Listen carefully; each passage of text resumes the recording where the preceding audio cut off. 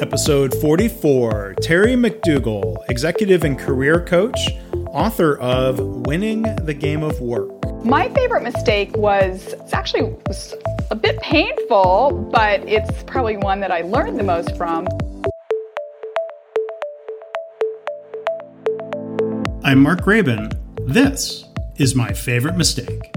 In this podcast, you'll hear business leaders and other really interesting people talking about their favorite mistakes. Because we all make mistakes, but what matters is learning from our mistakes instead of repeating them over and over again. So this is the place for honest reflection and conversation, personal growth, and professional success. Visit our website at myfavoritemistakepodcast.com. For show notes and a chance to win a copy of Terry's book, go to markgraban.com/mistake44. And now, on with the show. We're joined today by Terry McDougall. She is an executive and career coach. She's a speaker. She's a best-selling author of the book. For those of you on YouTube, you can see it over her shoulder. It's called Winning the Game of Work, Career Happiness and Success in Your Own Terms. So I'll tell you a little bit more about Terry. After 30 years of corporate business experience, 15 of which were in senior management roles, Terry chose to become a coach in 2017. So Terry, congratulations. I guess it's been a few years in now, but thank you for being a guest here on the podcast. Mark, thank you for inviting me. I'm looking forward to our conversation today. Yeah, me too. And I also want to mention that Terry has a relatively new podcast called Marketing Mambo. So I encourage you to go check that out. So I hope that's been a fun experience hosting. Oh, it's been a blast. I absolutely love it. It's so fun. Well, good. I'll put a link to that in the show notes, and I hope everyone will check that out. So we have all kinds of things we can talk about today, but first things first, as I know you're ready to do, Terry, what would you say is your favorite mistake? My favorite mistake. Okay.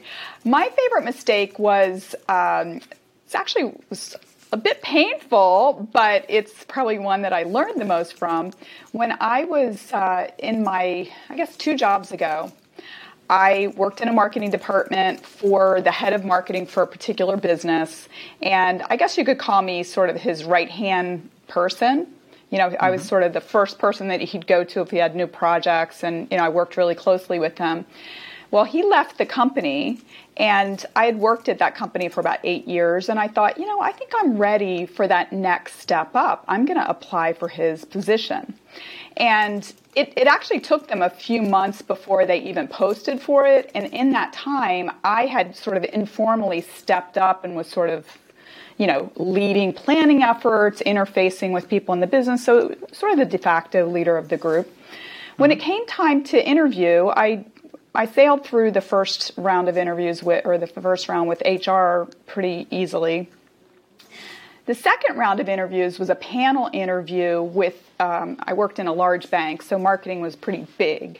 And the panel interview was with basically some people in other areas of marketing, and I knew them, but I didn't work with them on a daily basis. And I also did not do anything special to prepare for this interview. I just thought, okay, I work here already. I've already stepped up. I'm doing the job. I thought that I was the heir apparent. Well, I got into that panel interview. It'd been a long time, probably like 8 years since I had interviewed.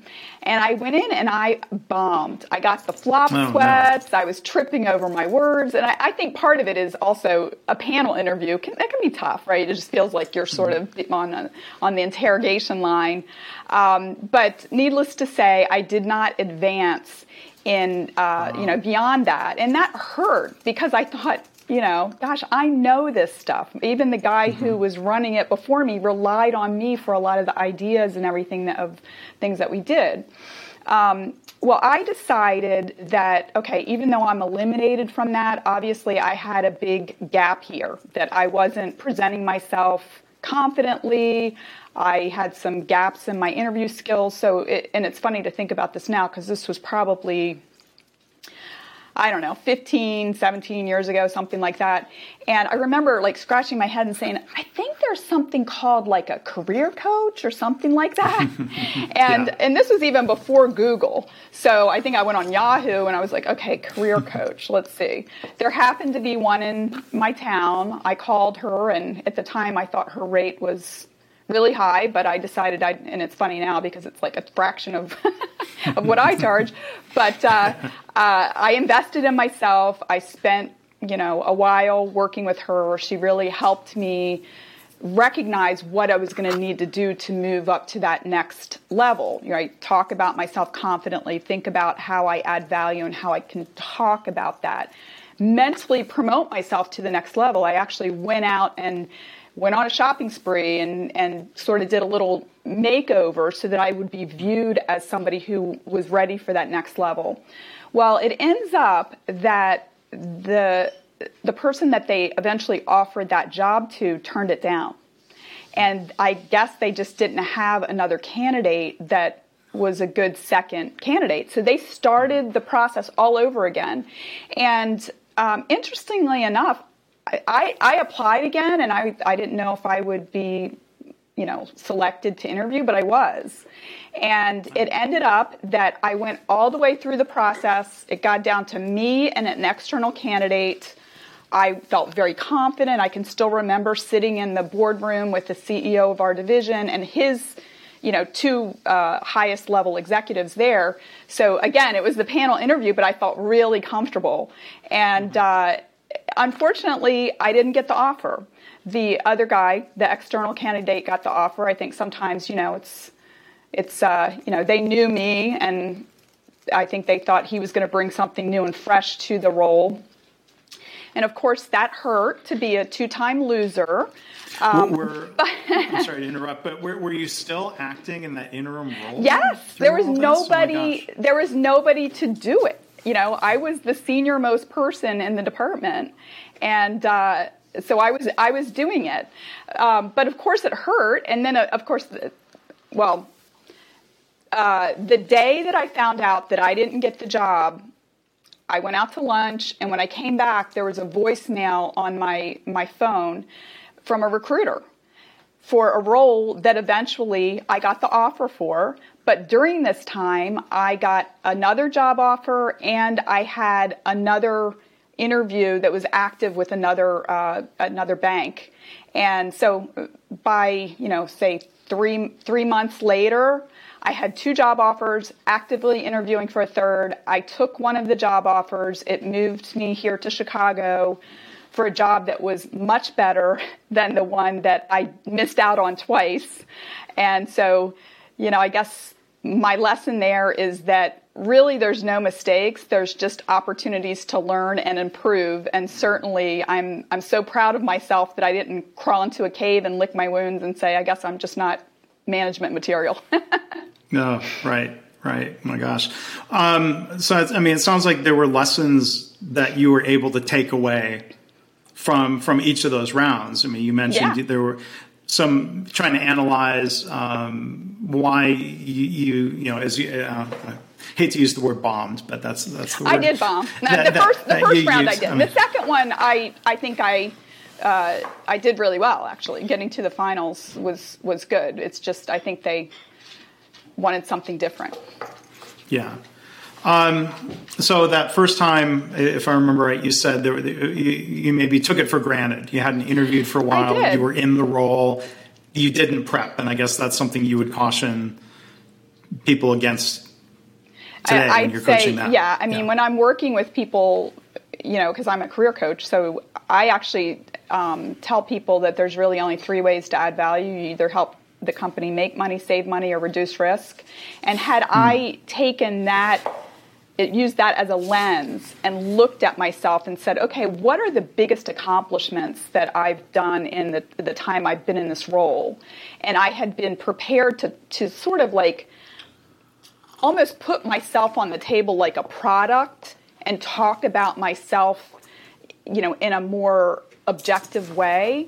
That would have served me very well. But I went in saying, well, I know myself. I can talk about what I've done, but I couldn't talk about it in a way that was persuasive and demonstrated the value that I had added. I could just say, oh, yeah, I did this stuff. But I think some of the, one of the lessons that I learned, and it was that even though I knew these people, they were in different parts of marketing, they really didn't know in any depth what we did in that department that I was in. And I wasn't really prepared to talk about that in a, sort of in a business case type way. And I realize now that they probably looked at me and said, yeah, we like Terry. She's nice and she seems smart, but I didn't demonstrate it when I went into that interview. And I definitely took it for granted that people would see me the same way I saw myself, instead of realizing, I had to go in and make the case. Yeah. Now, I want to maybe a question related to coaching that you're doing now. This question's outside my expertise, so I'll ask it, and I hope it's not a bad thing to ask. But you see news stories about the role of gender, as much as you can generalize. Yeah. Women talking, being less willing to talk themselves up, or the dynamic of men, generally speaking, are less afraid to apply for a job that they're quote unquote unqualified for. Between your experience or from what you saw in the corporate world or people you coach with now, can you generalize like that, or what sort of trends or differences do you see? Well, it is a generalization, but I definitely see that women feel like they've got to do more things very well. And a lot of times men are a little bit more goal-oriented in terms of like, okay, well, what's the most important thing that I need to work on? And I'm going to sort of put the blinders on and focus on that rather than, and I'll speak for myself. I'm definitely recovering from this, but, looking at the to-do list and feeling like I have to check everything off the to-do list rather than, sort of triaging things and saying, what's the most important thing I need to do? And frankly, what can I delegate to other people? Yeah. Or not do. And there's, yeah. And when you think about, interviewing process, the last time I went through a traditional interviewing process for a full-time job was over 15 years ago, myself. And, thinking of the interview panel experience, that's one form of unpleasant.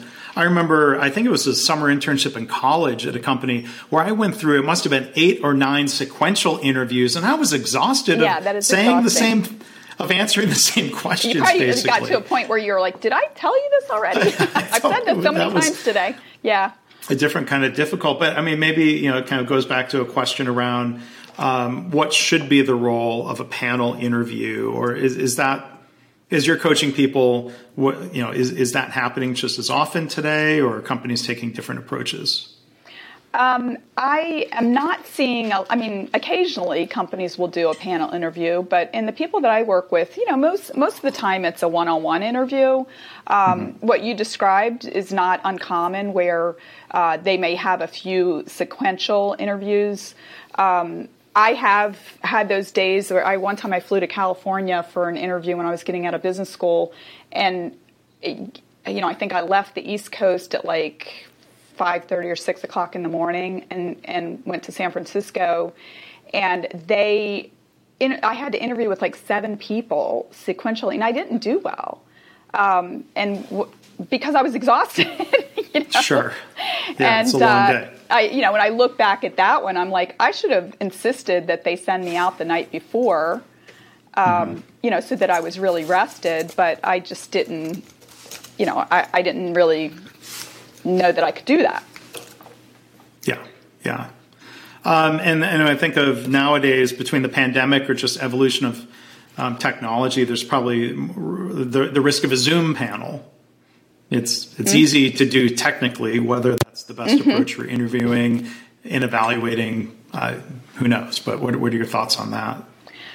Well, I think that part of the reason why companies would why they use a panel interview to begin with, but also it's easy to do it with Zoom, is that it saves time. You've got more than one person seeing exactly the same thing, because certainly I've, I was in the corporate world for a long time, and sometimes, you'd have several people interviewing a candidate at different times, and every once in a while you'd end up with radically different perspectives on the candidate. Like one person saying, I think we found our person and I love them, and the other person saying, oh my gosh, please do not hire them. And I'm like, what was the big difference, right? Yeah. And sometimes it is open to interpretation in terms of like, oh, well, they didn't mean it that way, or I took that as humor or whatever, where somebody else might have said, gosh, that was, they answered that wrong. So I think that can be one reason why companies use it. There's actually something else that's happening these days, which it's becoming more and more common, which is asynchronous interviewing, where they'll say that means that they send you a link with, maybe there's somebody on video, not live, recorded, asking you the interview, and then you go onto a system and you record the answer to it. And then it gets sent back, and they just, on their own time, are reviewing people's recorded answers to the interview questions and making a decision about who they want to advance to the next level, which, it's definitely becoming less and less high touch in some situations. I think in those cases, it's probably more where they have to hire a high volume of people.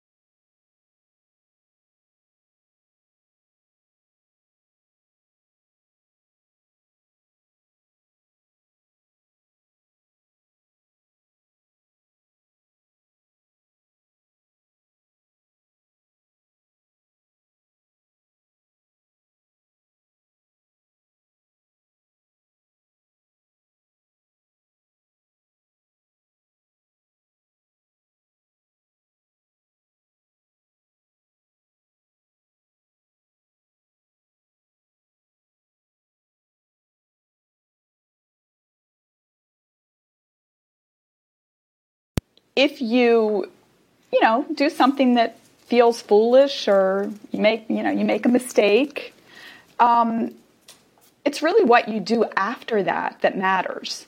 And I'd say some of the biggest, even most humiliating things that have happened to me in my life have actually eventually yielded the best things. In the story that I told, I think the key part of that was me having the courage to really face my deficits and do something about it. It hurt. I thought highly of myself. and I didn't like looking at myself like a loser, and I especially, from an ego standpoint, I still had to see those people that I had the flop sweats with. Yeah. Yeah, but I mean, it's good. I don't hear you blaming anybody blaming the format of the panel or whatever else. It was all on me. I wasn't prepared. Yeah. But I also, I hadn't been tested in a long time. And I wasn't, a lot of times when I'm working with clients right now, they'll be like, I haven't interviewed in 20 years, right? And like, how do you even test that? How do you practice? I actually have tips for how people can practice if you want them. Sure. Go ahead if you don't mind sharing that. Yeah. Yeah. I tell people to think back over their career, their last role, and come up with 10 or 12 success stories and to write them out. What was the problem? What was the action? What was the result? And how did you measure it? And practice them. Get them down so you can say them in, 90 seconds. And those are your answers to pretty much anything that you get asked. You might want to think like, okay, well, what's one where they're going to ask me like, what's your biggest weakness, right? Because if you come up with 10 or 12 stories, and then you can usually spin them to answer just about any behavioral interview question, which are the ones that are like, tell me about a time when, right? Right. And what I think that preparing in that way does is that it turns it from feeling like an interrogation where you're sitting there like, oh my gosh, what are they going to ask me? My hands are getting sweaty, to I have a presentation about myself and I'm ready, no matter what they ask me, to present something that I've done that puts me in a good light. Mm-hmm. So it really changes the mindset, and you can talk about yourself in a way that's, you're less self-conscious, I think, usually. Yeah. And so when you talk about getting back up after that interview, you got back up, you continued doing the job, you got back up again with some help and coaching to get back up and try it again. But I'm glad that, having those experiences, how does that help you as a coach? Does it help you relate to people where they might be intimidated and think, oh well, my coach is perfect, she's never made any mistakes? Oh yeah, in my book and in my coaching, I tell people if they want to hear it, I don't say, hey, let me tell you about the time, but I'll ask them, I had something similar happen, would you like to hear about it? And I think that when you've got a story and it has a happy ending, it can be very inspiring for people, because then they realize oh, I'm just in the middle of the story. I'm not at the end of or I'm not at the end of this part of the story. And there's this saying, I don't know if you've heard this one, when you're going through hell, keep going. It's kind of that same thing. You might be in a painful place, but you're in a transition from one place to another. And if it feels uncomfortable there, don't just stay there. Keep going. Get out of it to the next thing. And it's probably going to be challenging and uncomfortable and so forth. But, you'll learn. You'll become stronger because of that. Yeah. And, when the new guy started, who was, that was awkward too, because he was my competition. He came in and started picking my brain about all of the ideas that I had for marketing. And that, I was very cooperative. I'm professional, but deep down inside, it lit a flame. I was mad because I'm okay, you get the job and you get the extra pay and bonus and all of that kind of stuff, and you're going to take my ideas and. Yeah. It's his prerogative as the head of the department for sure, but it really lit a flame in me that you're ready, go and get it, girl. and I did. And I did. You did. You mentioned that biggest weakness job interview question that gets answered in cliched ways that I'm sure we've all heard of. But, I try to make sure this podcast is not the same sort of thing of, I try to coach guests in advance, at least through some of the notes, please don't have a story where my favorite mistake is that I was just so darn successful. There could be some element that led to, some version of hell, but the point's not talking about the hell. It's the redemption story. Yeah, exactly. So I like what you said about, you're in the middle of the story, the ending of it, hopefully has a happy ending. And that's where I've gotten feedback, listeners of this podcast series say, well, for being a show about mistakes, it ends up being uplifting. I'm well, yeah, I hope so. Right. Because if it was just I didn't get the job and still it's 20 years later and I'm still doing the same old job. Yeah. That I just decided that I don't deserve advancement. Yeah, that wouldn't be a very exciting podcast. No, that would be sad. So, that you brought up one of the biggest, issues that people have, or fears that they have. What if they ask me that? What's your biggest weakness? I've got something that I advise people, if you'd like to hear it. I have recognized that for most people, their biggest weakness is their biggest strength overused. And a lot of times when you overuse a strength, it gets you into trouble. And so I recommend to people, think about a time when, maybe you're very detail-oriented, right? And you were so detail-oriented that you couldn't let that report go so that it was finished on time. So you tell the story of okay, I'm very detail-oriented, and, this happened. this is, say my boss came to me and, had to like kind of rescue me so that we could get the report done. So what I've learned since then is that when I get a new project, I'll look and say, like, where might I need help? And then I'll line up that help to like maybe help me proofread or review so that I can finish it on time. And since that time, I've never been late with a report.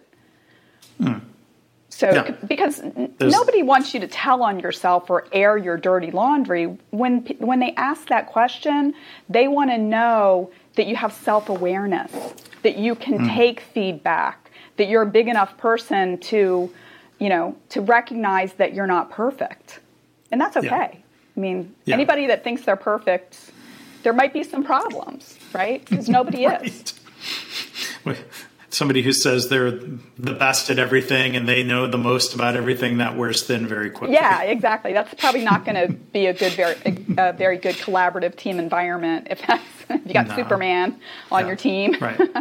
Right. But what you described there, I mean, that there was a bit of a story arc again, where there was a redemption story. Yeah, exactly. Learning how to deal with it or mitigate it. Yeah. Yeah. And, in interviews, you're just telling stories, right? People like stories too. And I think sometimes people think like, oh, well, they're here to analyze me.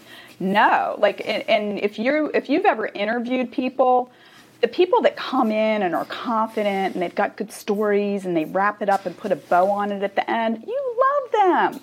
The people that are like scratching their head, well, I can't remember if it was 10% or 15% increase in revenue. I could get you the report on that. You're like, who cares? We're not going to just say 12 and a half. Yeah, exactly. Exactly. Fine. So one other question I wanted to ask you, Terry, on this idea of mitigating risk or mitigating mistakes. When we had a chance to talk in our pre-call, we kind of discovered a similar view around preventing big mistakes by doing small tests of change. Can you share some of your thoughts on that for us? Yeah. I mean, I think any time that you've got something, any project or any decision that you need to make, it's always important to look at both the upside and the potential downside, and really seriously look at the downside. I mean, I think some of the biggest debacles we've seen in the economy have been when nobody, thought that the stock market could go down or something like that, right? Like, it's impossible for housing values to go down. Exactly, that was a bad assumption. Or that nobody's ever going to default on a mortgage, right? Yeah. You've got to look at the possibilities of both. And if there are some things that you don't know about, there's some factors that you just don't have a line of sight into. Sometimes, the whole idea, I think it's like basically design thinking, right? Like, okay, let's take what we do know and let's run a smaller experiment and see what we learn by doing this. And a lot of times, maybe it goes great, and then you have the confidence to, go ahead and roll out a larger campaign or whatever it is that you're doing, or you learn something that's going to allow you to make that next iteration more effective. Mm-hmm. And I imagine in the context of, let's say, a large bank or a large company that has sites all across the country, there are test markets and pilots and small tests of change for the sake of either validating or learning and making it better before a rollout. Yeah, and we did talk about that the other day about a software platform rollout that was going to have a lot of integration with kind of the service aspect that was delivered in the local branches. And the leadership was very keen on this. And they wanted to do a broad rollout, but I was very nervous about that, the interface between what we did with the software and how the people in the branches were going to kind of deliver on their part of it. I had my doubts. And so I found a market where the market leader was amenable to doing what needed to be done to run the test. And, much as I feared, there were some breakdowns in sort of like the integration between what we did on the technology and what the human part did. And I was extremely thankful that I did it, that I went small, that I did a beta test, because had I gone large, it would have been a pretty epic fail. Yeah. And I would have lost my job. It was hard, though, because there was a lot of pressure. There was a lot of pressure because they were only looking at the upside. And I was like, there's a possibility of downside here. And I saw what they were. Yeah, as much as I value, and we talk about learning from mistakes, that doesn't mean all mistakes are equally good. So I've been fortunate to have been taught, this idea of, it's better to make small mistakes than it is to make the big one, that the small mistakes create learning that prevent the big, huge catastrophe. Yeah, absolutely. So, and I mean, that's why we do test markets and focus groups, or, find, a lot of times whenever I was trying to do something new within the organization, I would find somebody who was, an ally who got it, right, who understood what I was trying to do, because I knew that they would be a closer collaborator than if I tried to roll it out and include people that didn't get it or were resistant. Because sometimes when people don't understand why you're trying to do something new, whether it's conscious or not, they may actually sabotage the effort, right? And that can be really deadly from a career standpoint. Right. You don't take that human factor into consideration. So yeah. So I'm glad with the coaching work you do, we'll help people avoid deadly career mistakes. We don't want to start another podcast series called My Deadly Career Mistake. No, we definitely don't want to do that. Does not sound like fun. We do not want to do that. No. So again, our guest today has been Terry McDougall. Her website, you can learn more about everything that she does for people at Terry, it's Terry, B. McDougall with 2 L's. I should just spell it. I'll put it in the show notes. TerryBMcDougall.com. My mistake. Again, her book is called Winning the Game of Work, Career Happiness and Success on Your Own Terms. So I hope you'll check that out. And her podcast is Marketing Mambo. Real quickly, what's the story behind the name? Why Marketing Mambo? Well, quickly. I was talking with one of my clients who's a marketing consultant, and we got off on this sort of like nerdy marketing tangent, having a wonderful conversation that we both thought, wow, we're really talking about some cool stuff here. And she said, this would make a really good podcast. And I thought, I'm enjoying this, and I think I would enjoy doing it on a podcast. So I decided I wanted to do it, and I'm thinking like, okay, marketing career insights, blah, blah, blah. And I thought, you know what? I want it to be fun. Like, what goes with marketing? And so I thought, Marketing Mambo, that sounds fun. And actually, Mambo comes from an African dialect called Yoruba, and it means to talk. It's actually Mambo in this particular dialect. It's actually used in modern day slang basically to mean, hey, what's up? So that's kind of what it's about. Like, what's up with marketing? Very cool. Well, thank you, Terry, for telling the story, and I hope people will go check that out. So thank you for sharing your story, what you learned from it, and how that's helped you help others. So, Terry, really appreciate it. Thanks for joining us today. Mark, thanks for having me. Again, I want to thank today's guest, Terry McDougall. I want to thank you for listening. For show notes, you can go to markgraban.com/mistake44. And don't forget, you can enter to win books from previous guests. You can go to markgraban.com/contests to learn more. Thanks for subscribing. Please rate and review us too if you have a chance. I hope this podcast inspires you to reflect on your own mistakes and how you can learn from them or turn them into a positive, as our guests have. I've had listeners tell me that they've started being more open and honest about their mistakes in the workplace, and they're trying to create a workplace culture where it's safe for people to speak up about problems, because that leads to improvement and better business results. If you have feedback or a story to share, you can email me, myfavoritemistakepodcast@gmail.com. And again, our website is myfavoritemistakepodcast.com. See you next time.